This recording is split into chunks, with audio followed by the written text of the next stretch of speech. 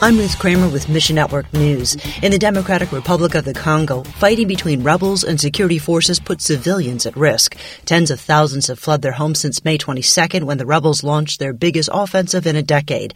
Sam Todd with Wycliffe Associates says in the northeastern part of the country, the fighting has halted almost all ministry. We've seen pictures of just mass graves. I mean, trenches being dug and people being thrown in.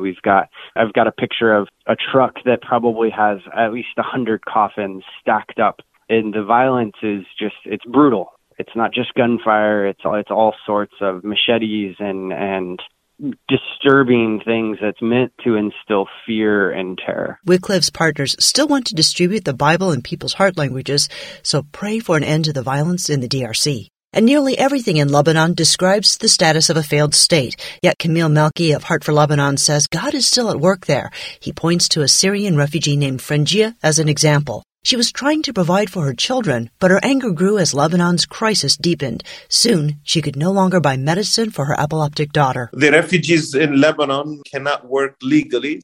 Frangia works in the agricultural fields only to make less than $4 a day.